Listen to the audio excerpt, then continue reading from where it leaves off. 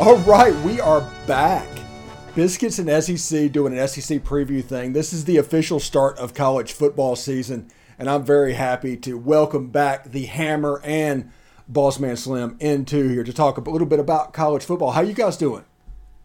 Doing great, man. It's good to see you, Steven. It's been a long off season, and we're excited for week 0. All right, before we get started, I do want to let you know that today's episode is brought to you by BetOnline. BetOnline has you covered this season with more props, odds, and lines than ever before. BetOnline, where the game starts. Anyway, let's go ahead and get right into it. Vanderbilt is going like 4,000 miles to Honolulu. They're playing in a 9,000-seat stadium, which some could argue is about 4,000 more than Dudley Field gets on a regular basis. But this is an interesting game because Vanderbilt is a road favorite.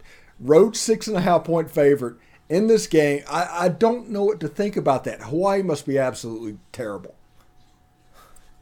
Yeah, I'll start it off and then we'll let Hammer go. But yeah, I think you're right. And, I was reading up a little bit on this game because I don't know a ton about what's going on out there with the Rainbow Warriors in Hawaii. I know they got a new coach. They got Timmy Chang out there who, passed for 1,000,000 yards when he was at Hawaii and had a great career while he was there. So that should be interesting. Their offense should be high flying, but I also know that they're pretty depleted. I think they only returned 6 starters from last year's team.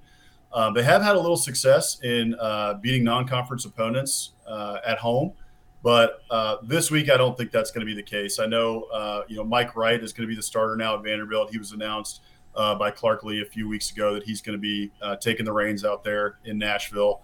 And I like him. I think that a lot of the national pundits like him as well. I think he's going to be a solid fit for what they want to do. And I think he's a good building block to keep building this Vanderbilt program.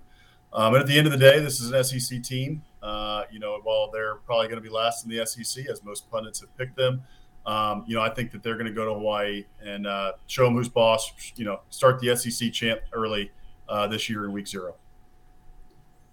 Yeah, I totally agree. So, when it comes to Hawaii, as Alex mentioned, they got a new coach. That's because Todd Graham, previously of Pittsburgh and Arizona State fame, basically had a mutiny on his hands, I believe, at the end of last season.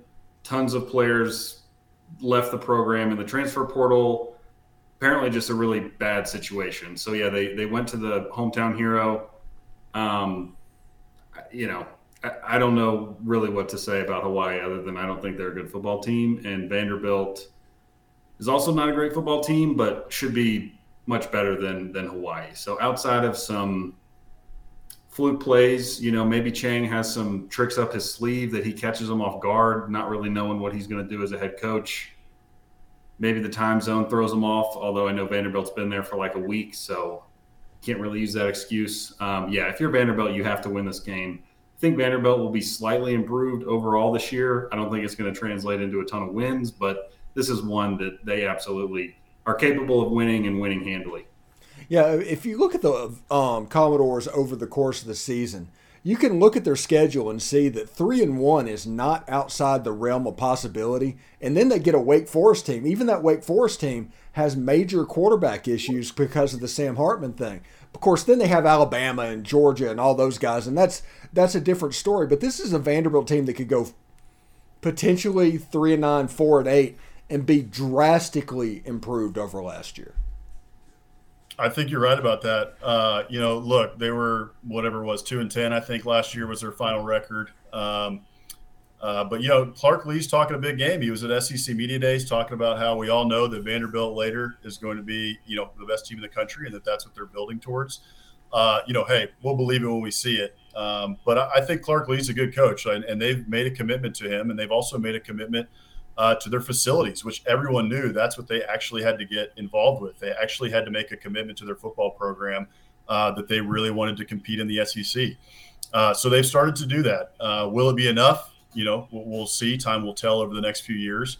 But I expect Vanderbilt to be improved, and I expect Clark Lee to continue to slowly build that thing up in Nashville. It's going to take time. So be patient, Vanderbilt fans, but also show up to the stadium. Show them some support. We're tired of seeing 37,000 viewers total or whatever it was in the stats that came out from last year. Show up and support the Commodores, even if they're getting blown out, because Clark Lea really needs that support, and he also is working really hard to make sure that they have a winner, here in 3 to 4 years. And you guys are in the Austin area, right? So I am. Hank actually moved in the offseason to Colorado.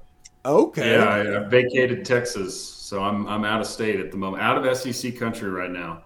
Okay. Well, my point, the reason I asked that question is I know that Austin just got a new MLS team, and it's about a 20,000 seat stadium. It's really nice. It's up by the Domain, and it's doing really well. Well, Nashville has something similar to that. And I almost think it would be better if, since the owner of Nashville SC is a Vanderbilt guy anyway, if they just moved over, because you see that on TV, that 20,000 stadium, they'd have a chance maybe to fill that up, and they could almost make that into something. And I don't understand why they just kind of poo-pooed that idea originally. Yeah, that's a really out-of-the-box idea, and I didn't know that they had a soccer stadium up there. I'm not up to date on the MLS goings on, but I think that's a great idea. I mean, look, when you're a program like Vanderbilt and the cards are stacked against you, you have to get creative. You have to come up with ways to generate excitement, to make it look like you were saying, like make it look like we have a full stadium. And so even if it's not every game that they play there, I don't see any harm in playing a couple games there every year. And, I don't know, do a baseball style promo and throw out a bobblehead night or something at the MLS stadium. Because, you got to get some kind of excitement generated. And unfortunately, lately that hasn't been generated on the field. So be out of the box and think of something new and creative. I like that idea. Well, I think. Sorry, Stephen. I'll finish that off. I think that's exactly right. Vanderbilt needs to start thinking outside the box. I know Clark Lea has already done some of that. I'm forgetting the guy's name right now. I think it's Bart Simmons. They hired Bart Simmons. Who's a recruiting guy. He's been a recruiting guru for a long time, but he hasn't been inside of a program. And so they hired him to come in and try to, think outside the box in recruiting, bring in a different perspective. So I think Clark Lea's thinking down those lines. But, they also need to be thinking about, this Hawaii trip to me does nothing for Vanderbilt. They need to be, if they're going to play some out of conference games, they need to be, this was probably with the, last regime with Derek Mason. And then when they scheduled this, and I know scheduling happens 8 to 10 years out in a lot of ways, but, they need to be where their recruiting base is. Like if they need to play an out-of-conference game, they should be playing somebody in a conference below them, somewhere in their recruiting base in the Southeast. They need to get in front of people. They need to get in front of kids. So any way they can do that, any way they can think outside the box, in order to get Vanderbilt football back on the map. Look, James Franklin had these guys as a winner. It's not that long ago that James Franklin was winning in Nashville. It can be done. So Clark Lea, I think if anybody can do it, Clark Lea can do it. But he's got a long way to go. So we'll see what happens, but they got to keep thinking outside the box like we've talked about. Yeah, absolutely. Let's take a short break real quick and hear from Bet Online. It is the fastest and easiest way to check in on all your betting needs. Find all your favorite sports and events at the #1 source for odds, lines, and games. Find reviews and news of every league, including Major League Baseball, NFL, NBA, NHL, combat sports, esports, and even golf. BetOnline continues to be the top online resource for all of your sports wagering information, from live in-game betting, scores, and podcasts. They have you covered. Head to BetOnline today or use your mobile device to learn more about the action happening today. BetOnline, where the game starts. All right. Thanks for making the Locked On Ole Miss podcast your first listen every day. We are free and available wherever you get your podcast. We've been talking Vandy and Hawaii in the first segment. Now we're going to get a little bit more general.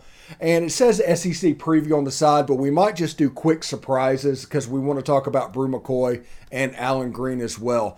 So we'll start with you, Hank. What are some surprises in the SEC that you're looking forward to? And also, potentially, is Jimbo going to name a quarterback anytime soon? Oh, man. I hope so. I think so. I really have no feel on that A&M quarterback situation. My gut is leaning Haynes King, but if I'm being honest, I've flip-flopped back and forth at various points during the offseason between Haynes King and Max Johnson. So honestly, at this point, anybody's guess is as good as mine. I think, I guess at the end of the day, A&M does – obviously they're starting out with Sam Houston.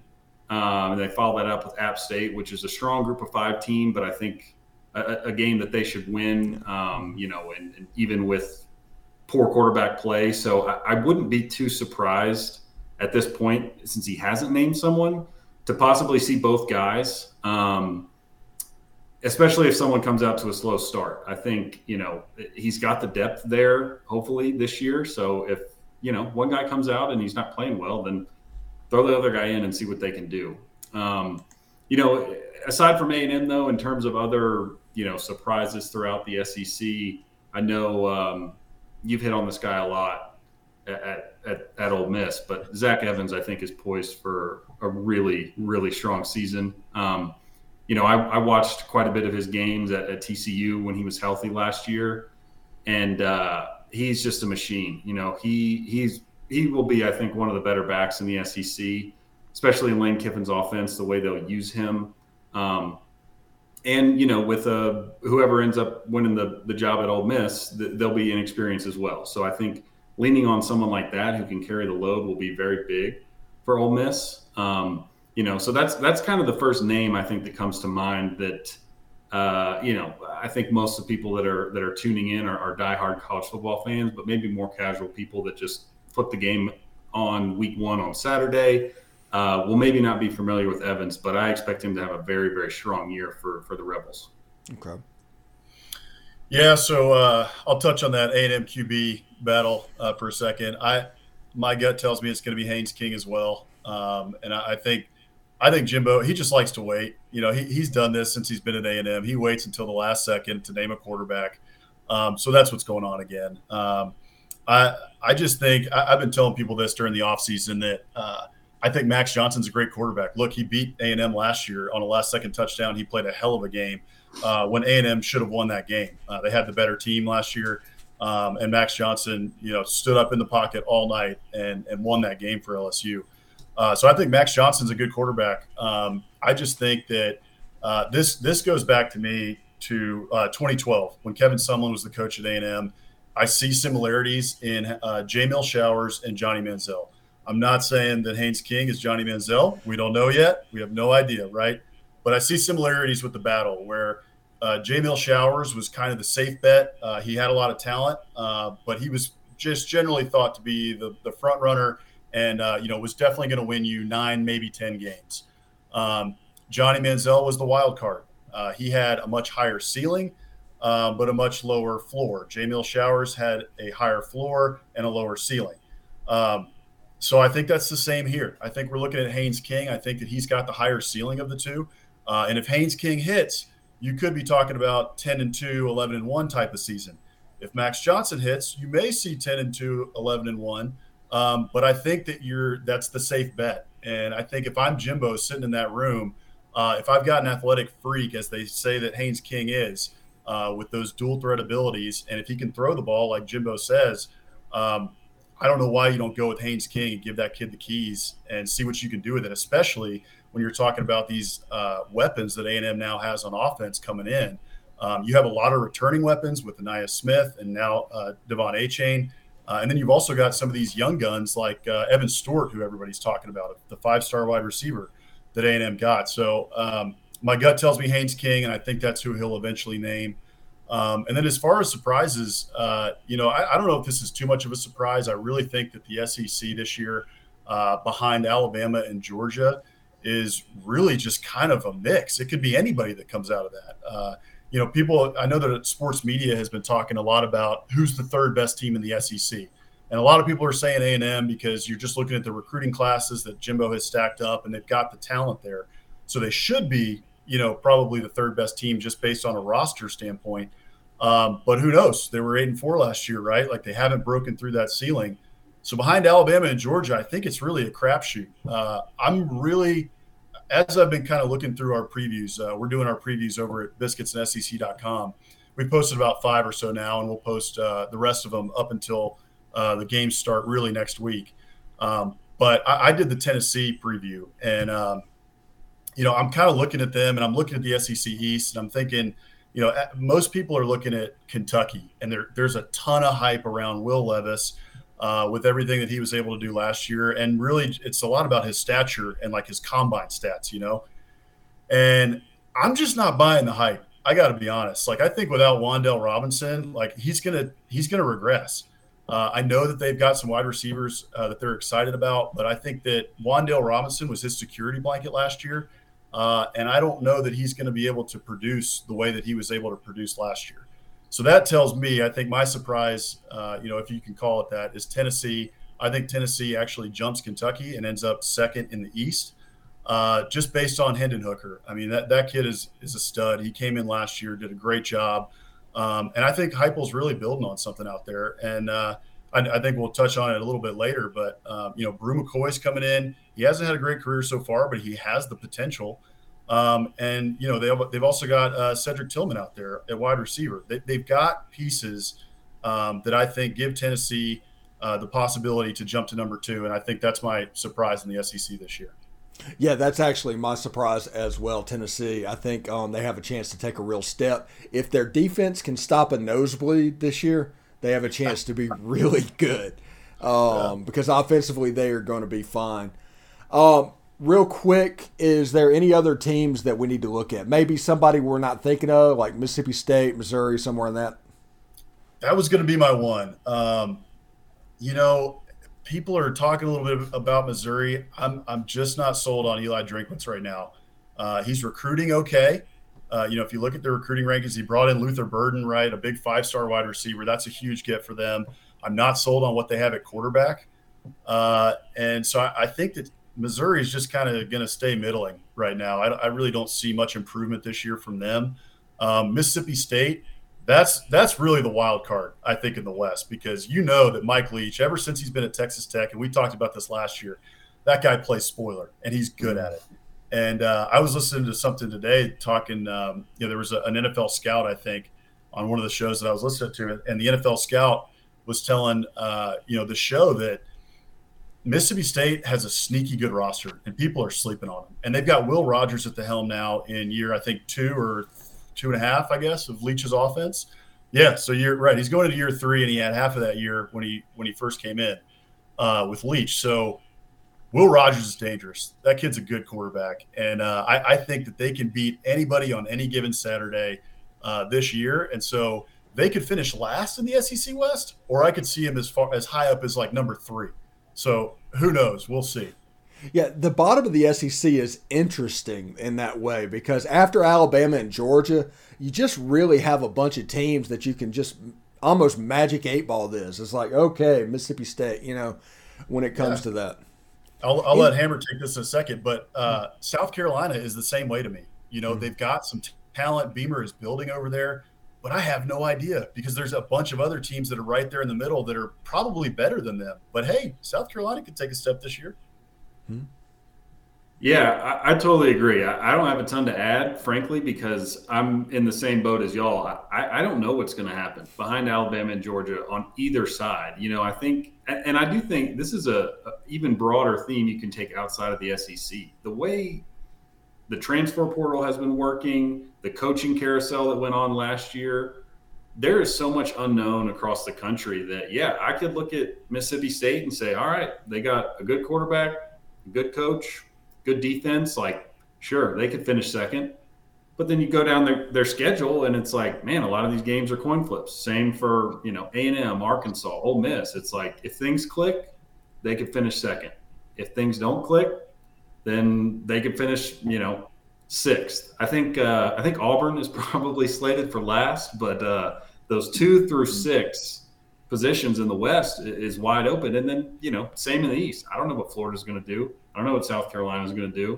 I'm not very high on Kentucky. I'm pretty high on Tennessee, but like you said, a lot of improvement needs to happen on defense. Maybe that doesn't show up just quite yet. So I really, I don't know what to expect. And frankly, that makes me even more excited for the season because, when you have unknowns and you have close games or games that should be close, it just creates more excitement throughout the year. Steven, before we move on, I got a question for you, and I may have missed this, but did Ole Miss name their starter yet, too? Because we're still thinking. Yeah, we're still thinking on that, right? Yeah, well, Lane Kiffin is not going to name a starter. Probably until the first snap of the game, but everything I've heard out of camp is it's going to be Jackson Dart. Got it. I have not heard one person say it's going to be Luke Altmaier, but if you hear Lane Kiffin talk about it, it's a complete quarterback competition, and we're going to take it all the way to the game. Sure. But I think it's going to be Jackson Dart. He has the rapport with Michael Trigg. There's so many transfers on that team, and there's so much talent on that team. I'm actually looking forward to the Troy game. Hey, before we move on, tell people, Alex, how they can read your stuff. Yeah, absolutely. So if you guys want to check us out, we're biscuitsandsec.com. You can also find us on Twitter at biscuitsandsec. And we're also on Instagram and Facebook at those handles as well. Yeah, it's a really good read. I think we're going to search it where they have a YouTube page. You'll be able to see this on there as well. I'm going to tell them how to do that after this show's over with. And every time we upload it, you can catch it at all of your different locations. We're going to try and expand the network that can watch this show. Real quick, we're going to take a short break. When we come back, we will be talking about the news of the week. All right. Thanks for making the Locked On Ole Miss podcast your first listen every day. Rate and review us on iTunes and Spotify, please. You can say whatever you want to say. Just make sure it's a 5-star review. That'll help others find the show in the future. Just say whatever. You can talk about Steve being a narcissist, but his guests are really cool, and that's going to be completely fine. Just make sure it's a 5-star review. Anyway, the news of the day happened is Allen Greene has essentially been forced out, which means the Auburn Boosters got their pound of flesh that they tried to get from Brian Harsin in January. Yeah, Hammer, take this one. You can start it. Yeah, I'll go ahead and start. I mean, exactly what you said. This is a direct response to the initial hiring of Harsin, which we know boosters were not a fan of. And Greene stood up and said, "This is my guy. I'm going to make this hire." They tried to force Harsin out after one season. Did not work. And now they've forced Greene out. And I think I'm actually going to read something real quick. It was a quote from sitting athletic director of Tennessee, Danny White. And he tweeted after this went down this afternoon and said, "Congratulations at A. Greene the fourth for getting the heck out of a crazy situation for greener pastures. I admire how you manage that chaos with class and integrity. Look forward to seeing your next chapter." From a sitting athletic director in the SEC. So in my mind, that tells me all I need to know about what's going on at Auburn. Brian Harsin already was a sitting duck. He's even more of a sitting duck now. I mean, I don't know what they're doing other than it seems like scrapping this season, and the boosters are going to make a power play, probably hire whatever athletic director they want, and then hire the coach that they want at the end of this year. And I feel for Harsin. I feel for the players because they still have to play 12 games. They still have to play an SEC schedule. And it's clear that, you know, the university and the administration is not in their corner. So it's a tough situation. And Auburn just continues to be just a total dumpster fire when it comes to off the field athletic department goings on. So it's a mess down there. But yeah, I was floored when I saw that quote from a sitting AD in the conference. That's pretty unbelievable. I hadn't seen that yet. But, you know, so we could all read between the lines as soon as this came out. You know, as soon as the news came out that, you know, Greene was stepping down, it's kind of like, oh, okay. Yeah, he was forced out. This guy has been in athletics now for how long? I mean, a decade or more. He's well respected throughout the industry. And Auburn seemed to have a good one. And now he's just stepping out, you know, for other new professional opportunities that are undisclosed and unnamed.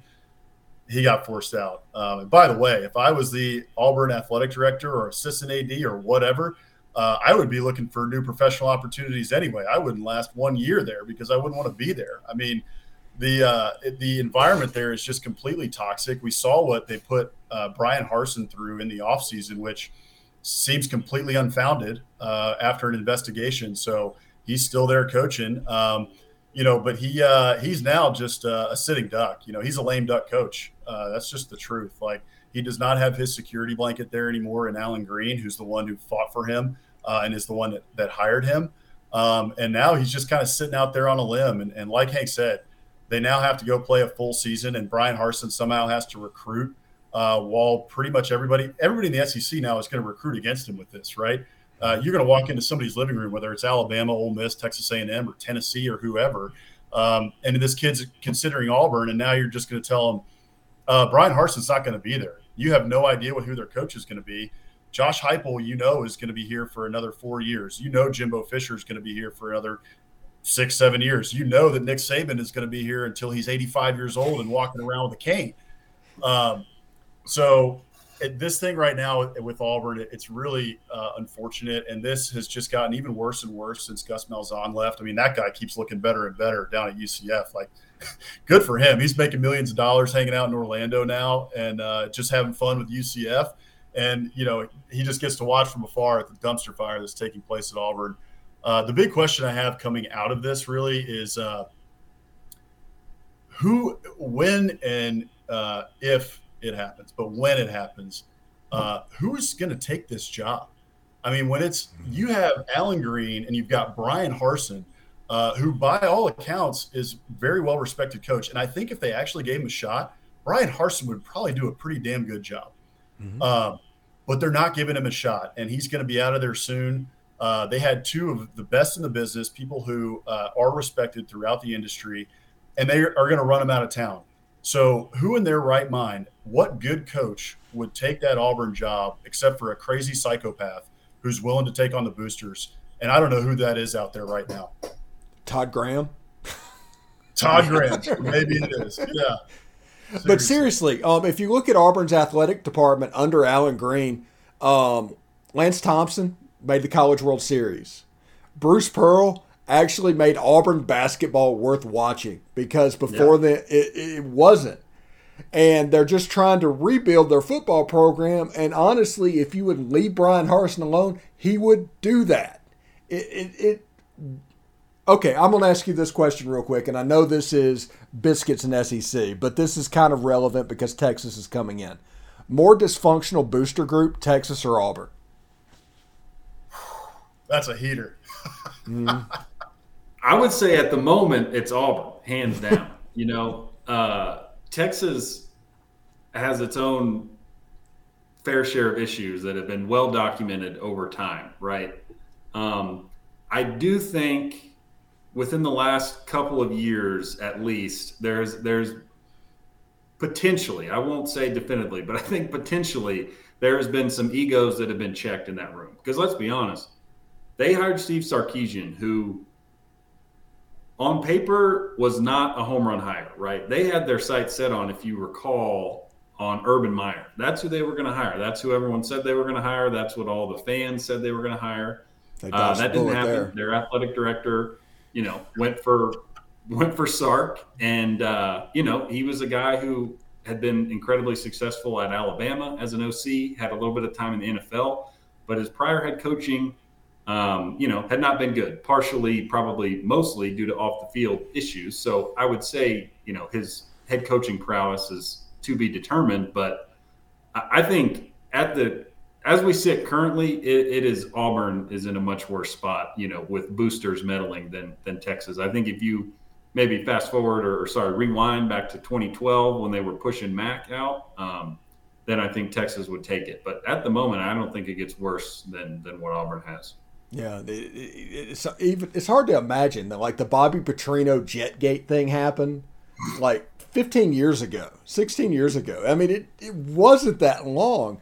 But it's just one calamity after another. And it's like, hey, let's have a Watergate every 5 years. That's the Auburn boosters. It's absolutely ridiculous. Anyway, let's move on real quick before we get out of here. Brew McCoy got his eligibility from the NCAA after a long pronounced fight between Tennessee and USC. And it just kind of got weird. But now you have like a 22-year-old redshirt freshman that is going to be good in that Josh Heupel offense. People don't remember. I think he was Bryce Young's wide receiver at Modern Day. Yeah, I mean, this is pretty pronounced with what's going on. But I think Brew McCoy could be a good wide receiver and a nice compliment for Cedric Tillman. Yeah, I tend to agree with you, Steven. I mean, there's a reason the kid was a 5-star. You know, those services don't miss very often. The kid has a lot of talent. I think that the issue that I see is all of the stuff that he has gone through up to this point to getting to Tennessee. If you look back at, some of these 5-stars who have gone through this, or 4-stars, right, who were highly touted coming out of high school, and they end up at their 3rd school or their 4th school, or, what have you. A lot of times that is a predictor of a bust. Those kids that are 4 and 5 stars that stick it out at their said school, whether they contribute early or whether they come in junior year and then it's their time. Those kids that stick it out, usually those are the ones that make it and end up being really good and end up with an NFL career. But I've read some stuff about that, and the kids that end up transferring a few times, thinking of like Eric Gilbert right now at Georgia, thinking of Brew McCoy now at Tennessee. That is whatever his name is. Who's that? That Tate, whatever, that went to Ohio State, Miami, UNLV, and Tate Martell. Exactly. Yeah. He's a prime example of what I'm talking about.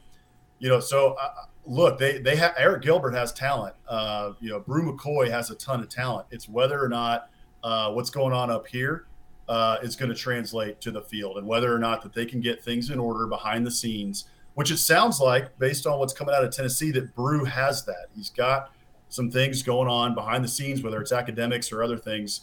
Heupel's been talking him up and saying that he has those things in order. So, look, I think Tennessee fans should be excited about it. The kid has talent. He's going to be a good piece in this offense. Is he going to be, this world beater like a possible Blitnikoff, winner? Remains to be seen. I would be very skeptical if it was. I think Cedric Tillman is going to still be the centerpiece of this passing attack. But I think he's going to be a nice piece, and I think he's going to be helpful to Hendon Hooker. And I think it does give them a slight step up in the SEC and in the SEC East, and why, I think that they are going to be a surprise team, and part of that's Brew McCoy. Yeah, they are biscuits in SEC. This has been the Week 0 preview. Thank you very much, guys, for coming by and doing this, and we're going to be doing this all season. So I'm going to get with Hammer in just a second and tell him how to spread the word out a little bit. But I will let you guys go, and let's enjoy some football, because I think we've earned it, right, guys? Absolutely, 100%. Steven. Can't wait for it. Glad to be with you again. All right. Biscuits and SEC's Week 0 preview right here on the Locked On Ole Miss channel. We will see them every Saturday throughout the football season, and you can wake up every morning to these guys letting you know what is up. So anyway, take care, everybody, and we'll see you next week.